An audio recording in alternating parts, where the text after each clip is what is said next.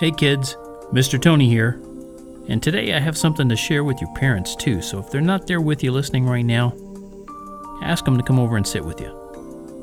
Okay, moms, dads, are you there? I'd like you to know why kids should stop and smell the flowers.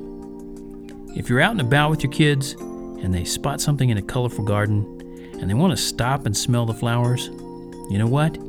You've just been blessed with a beautiful opportunity to talk to them about their Creator. And unless you have a dire emergency you're already working on, it's best not to pass up this chance. And this world is a very mean place. Beautiful opportunities are becoming scarcer with each passing year. And the sights and scents of a flower garden attract children almost as much as they attract bees.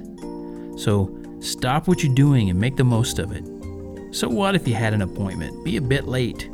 So what if you're on your way to work or the kids are on the way to school? What you can teach them in this precious moment can have eternal benefits. Don't you think that trumps the daily routine anytime? The main reason kids should stop and smell the flowers is the connection you and they can make to the living, loving God who made the flowers. The same Creator who spoke words and all the universe exploded into being. And that's powerful stuff.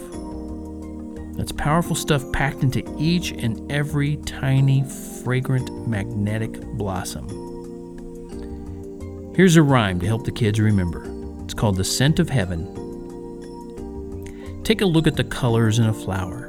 They're as beautiful as anything you'll see. And God knows just exactly what they all need to bring joy and delight to you and me. Even more than the best and brightest flower, God loves you every moment of the day.